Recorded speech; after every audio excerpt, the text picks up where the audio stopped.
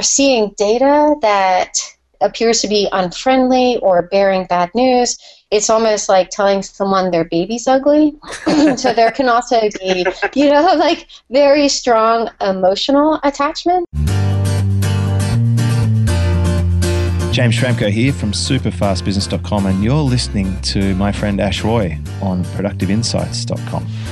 Welcome to the Productive Insights Podcast, where you can learn how to systemize, automate, and scale your business via the internet. To access previous episodes and useful productivity tips, go to www.productiveinsights.com. Now, here's your host, Ash Roy.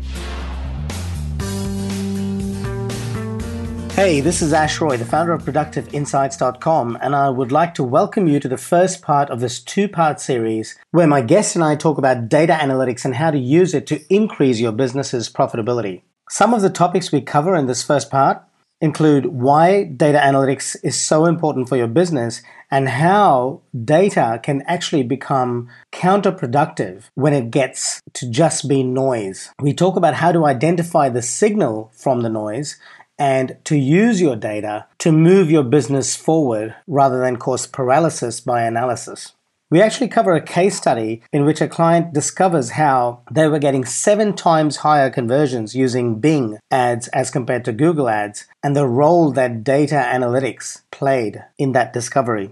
We also talk about Facebook advertising versus Google advertising and which one you should be looking at for your business. And we talk a bit about retargeting as well. So I hope you enjoy this first part of this two-part series. If you do enjoy the content, please do leave us a review on iTunes. Every single review is greatly appreciated. Now on with the show.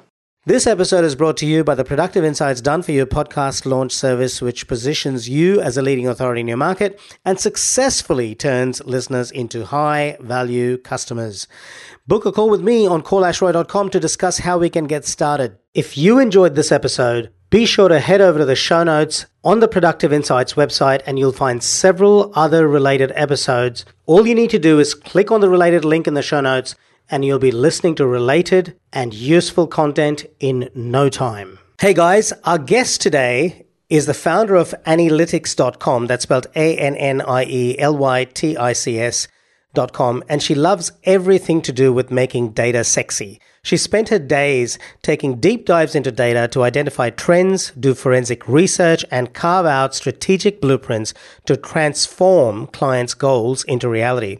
She's created a training course and a DIY data analytics audit template that helps online marketers save a lot of time in their data analytics audit. Today, I'm delighted to welcome Annie Cushing from Annielytics.com. Welcome, Annie. Thank you for having me, Ash. Great to have you here. And I just want to say a special thank you to Rand Fishkin for introducing us. It's absolutely wonderful to have you on the show. It has been a little bit of an effort in terms of persistence, but I'm so glad we persisted because I think we have some great stuff to share with our audience. So, Annie, let's start by talking about why you think data analytics is so critical to business growth today. Yeah, so, it goes back to that adage, you can't improve what you don't measure. Mm-hmm. And I would add to that, at least in today's day and age with the volume of data that marketers have access to, it really comes down to not just improving what you can measure, but even sifting through all the chaff and figuring out what data is most relevant to you, what data should be informing your decisions. And, with the glut of data that we have access to, that can be very challenging. Yeah, that is so true. We have so much data coming at us from every direction, and some of it is just noise, but, we have advertising, we have data, and the challenge really is being able to identify the signal from the noise. And I think that's where you come in. Yeah.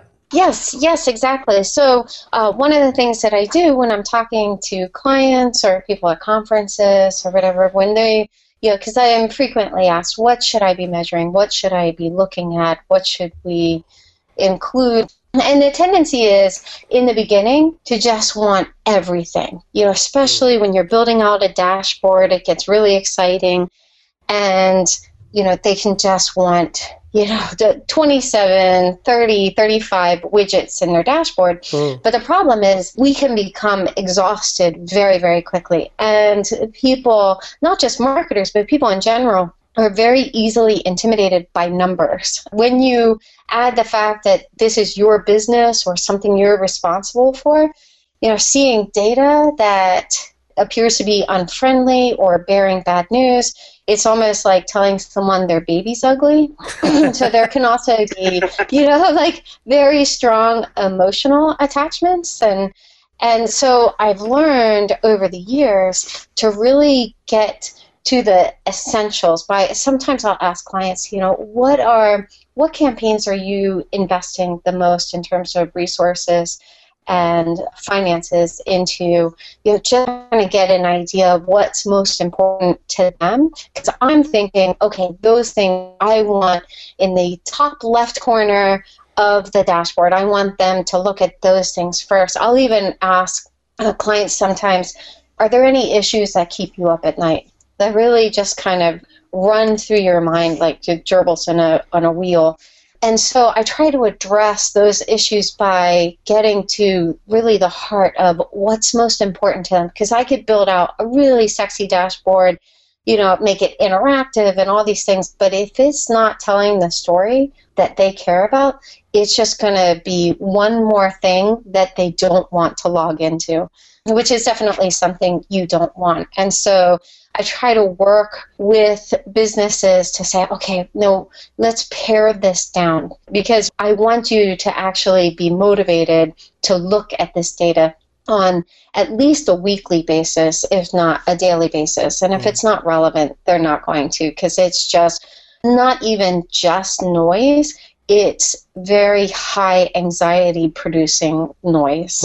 So, Annie, you make a really good point, and I really like what you said about information that is relevant to your customer. So, I spent 15 years in finance and strategy in the corporate world here in Australia and overseas, and I learned a lot about data and analytics. A lot of my role involved management of information systems and analytics for large corporates, and I completely agree with your point.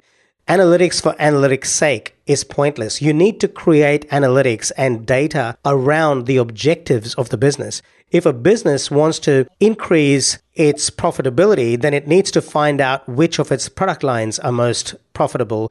And so analytics needs to be around the product lines, or maybe they want to find out which distribution channel is working the best for them. So they need to look at analytics around distribution channels. Or if they're doing advertising, which a lot of online marketers do, they need to do analytics around which form of advertising is working best for them and use the data to decide where to put all their energy. So initially you might start a little bit broad, but then you get some feedback from the market through the data telling you which actual activities are working best. And that's when you double down. Do you agree with that, Annie? I absolutely agree with that. And in fact, I have an example. One client, I was doing a dashboard for them, and they did clean up after unfortunate accidents, and it was kind of grotesque a little bit, like the keywords. They were doing advertising. That's where the bulk of their revenue was being funneled, and their previous dashboard was just a series of tables, which, for anyone who's familiar with my work in data visualization, I'm not a big fan of tabular data. I think it's very, very difficult to interpret, especially large tables with lots of numbers. Anyone who is intimate with the data, they know the ins and outs of it. Anyone who actually has to work downstream from a big, heavy, bulky table will typically just glance over it, and it's like their eye doesn't even have a resting place. Annie, I just want to mention that back in the corporate world, I used to build databases using Microsoft Access and Excel, mainly Access, with millions of rows of tables. And I totally agree with you. When you put a table like that in front of someone, their eyes just glaze over. You have to create the data and tell it like a story. It has to be through pictures and visualization, and this is where graphs and so on and so forth come in, yes? Yes, absolutely. And so with this particular client, their dashboard was just this, series of tables, and they wanted me to make it sexy. And what I mean by making data sexy is really making it actionable, making it such that the story that I want to communicate is so clear that all I have to do is add like an annotation, like this is what this chart means, check out this. But the visualization speaks for itself. And so with this particular client, they were spending about, I believe, 85% of their budget in AdWords, and then they were throwing 15% at Bing. Wow. And when I built out, because it's like, I might as well throw a little bit of spaghetti against the wall, feed the Bing machine. But when I did a visualization, they had no idea. I had no idea until, I just kept teasing the data, teasing it until I found something that was worth, worth their attention. And as it turned out, they were getting 7 times the number of conversions with their Bing ads as they were with their AdWords ads, even though only a tiny percentage of their resources went to Bing ads. So I didn't just show them the visualization. I mean, the visualization itself was very, very compelling because I used a combination of a column chart and a line chart over top. And with the columns, I was showing how much they were spending in each of the campaigns. And then with the line, I was showing the revenue that each campaign was generating for both AdWords and Bing. And I mean, it just like jumped off the page. But then I also explained to them, because as the analyst, I feel like it's our responsibility or a marketer to not just present the data, but also interpret it. Sure. So my recommendation to them was, you need to either really double down, possibly triple down on Bing ads, or you need to optimize your AdWords ads. I just want to bring out a couple of really important points you just said there. So return on investment, right? That basically means that for every dollar your client was putting in to Google, let's say they were getting $1 back in the form of revenue, or for Bing, they were getting $7 back. Is that correct? Yes, exactly. So return on investment is an absolute no-brainer. And this is what you can show to a client. This is what data can show a client, that this is what your dollar is getting back to you in the form of revenue. And let's not forget that profit is what matters in the end. But clearly, if you're getting a higher revenue per dollar input from Bing than you are from Google, then you're crazy to be going with Google. Right, exactly. Or you really have to optimize your AdWords campaigns. They probably had keywords that they should have added negative keywords to. There may have been landing pages, like some common issues I see, the landing pages are broken. So you're sending paid traffic to pages that are broken, and you get a 404 error. And there are all kinds of common issues that I see with those campaigns. But it may have also been that they had, maybe, I don't know. I mean, any number of issues. But the most obvious conclusion was definitely Bing ads for your particular market is doing really well. So throw more money at that machine. Totally. So that's something really important to take away from this part of the conversation. If you're listening, I think you need to be asking yourself, what return on investment is my advertising dollar getting me? And how can I get information around what return on investment it's getting me if I don't have that information? And if you haven't got a clue where to start, you need to be talking to someone like Annie and getting them to help you understand where your dollar is going. Because if you are spending tens of thousands of dollars or even $10 and you're not even getting $10 back, then you're wasting money.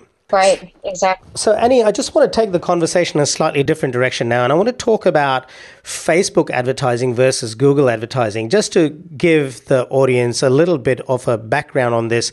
I have interviewed quite a few people in the Google advertising space. Mike Rhodes, Rand Fishkin in episode 38, Eric Enger in episode 41, Mike Rhodes in episode 15 and 82. But So far, I haven't had the opportunity to compare and contrast Facebook advertising to Google advertising. And it seems to me that Google advertising is becoming quite a technical area. You really need to be completely au fait with Google's terminology, as you said, their nomenclature, which is changing all the time.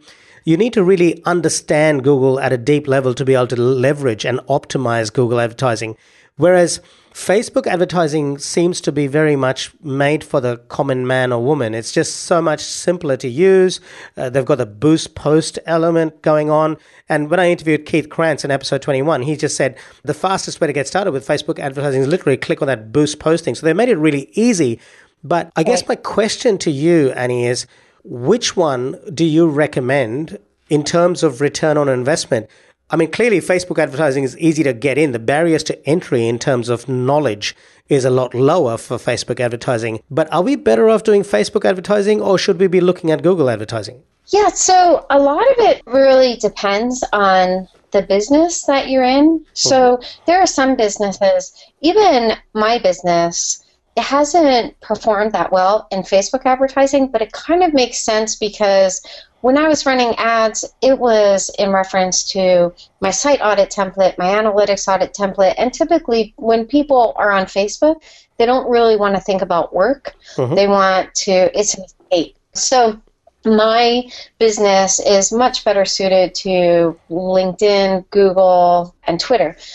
However, that said, I do believe that the tools that Facebook offers business owners, it has really, I think that they've found a sweet spot in terms of their analytics is very, very easy to interpret. Even what you mentioned about like being able to promote a post, and like just even something as simple as my daughter has a vintage hair and makeup business, and she's starting off, the business is less than a year old, and some of her posts she'll end up promoting because there's actually a cap. It says, oh, you can, reach X to X number of people with $5. So in her mind, $5, that's just, that's such a minimal investment. And she can see in there, you will reach this many to this many people. So I think, especially for businesses like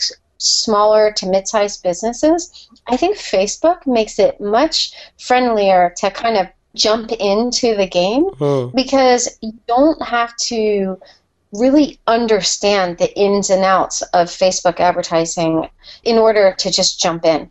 Kind of like my daughter with a very small business can say, $5, I have $5 that I can invest in this.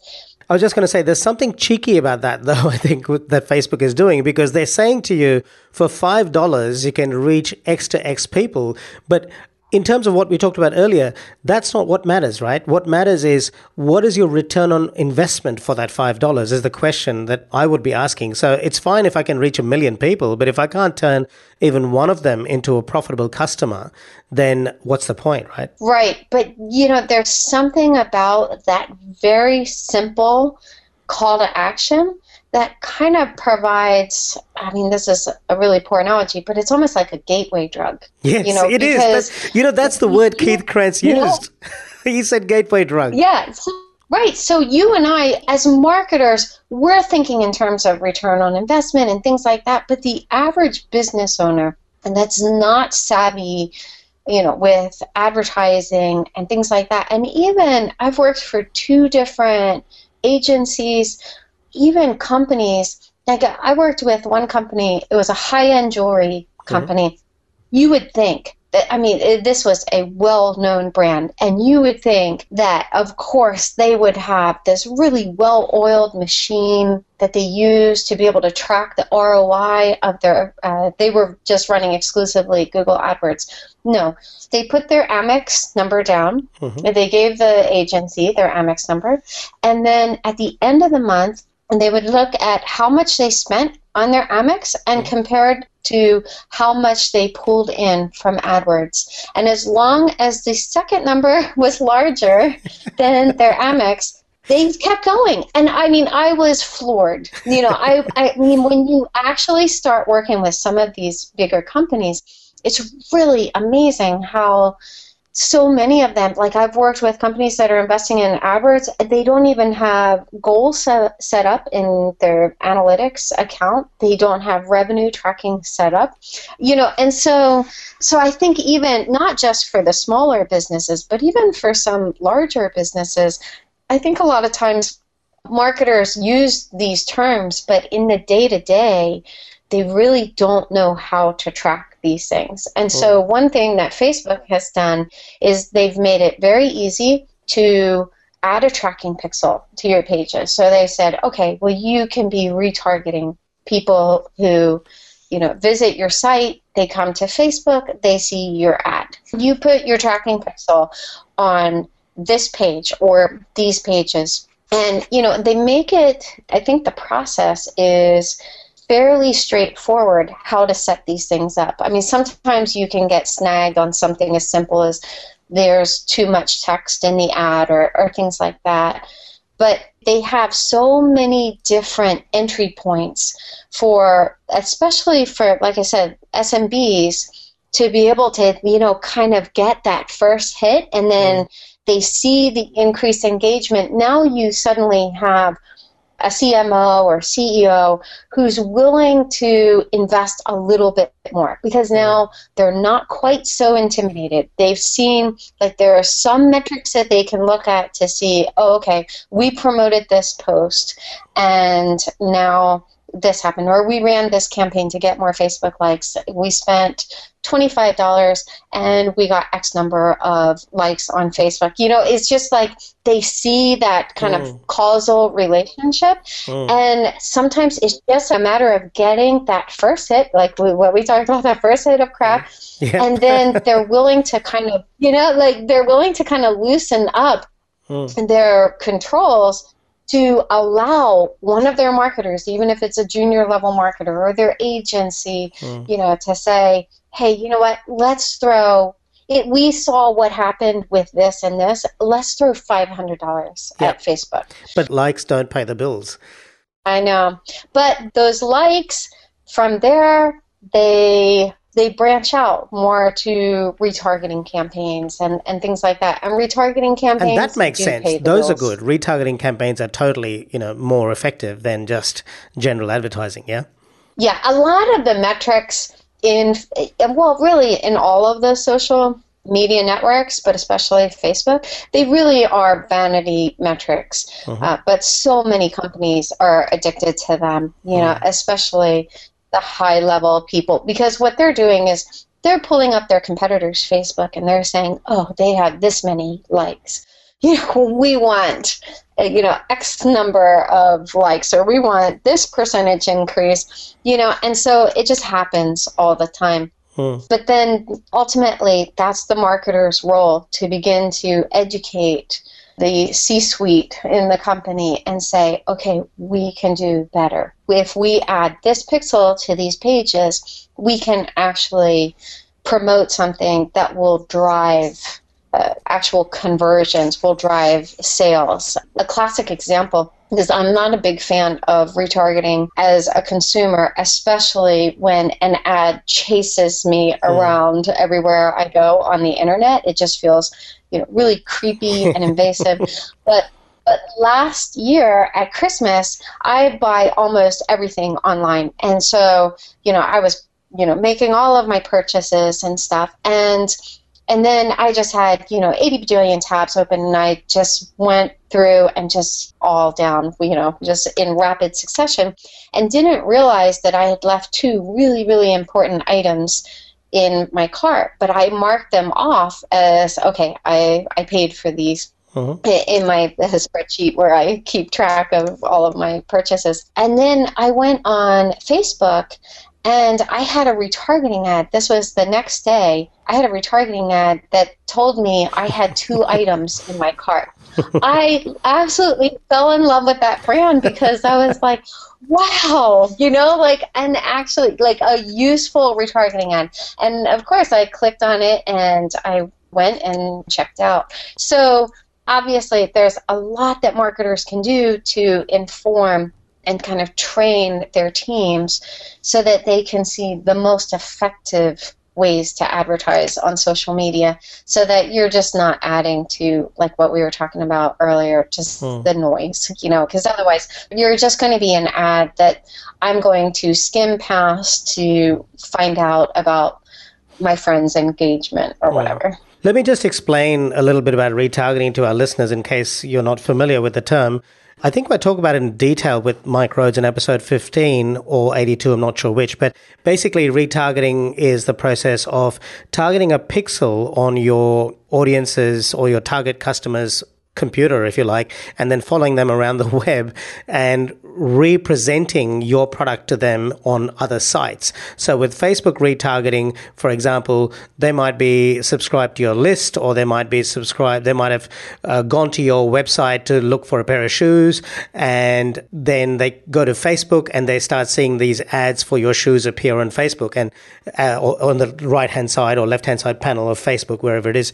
So that's essentially what retargeting is. Yes, exactly. And retargeting ads could be on Facebook, or they could also be used through AdWords. So that was part one of this two-part series where we talked about data analytics and how it can really be used to benefit your business. We covered some useful topics, particularly around how to tease out the signal from the noise when it comes to data, the power of data visualization tools, and how to help you get your advertising dollar go up to 7 times further using an actual case study. We also touched on retargeting and the difference between Facebook and Google advertising and which one is appropriate for your business.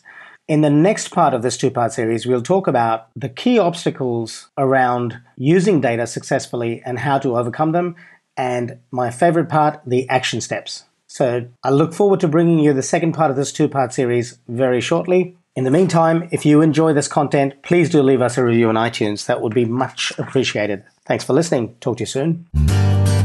Thanks for listening to the Productive Insights Podcast. You can find all the links in the show notes below this episode on productiveinsights.com. You can also ask questions in the comments section that Ash personally answers. How can Ash help you today?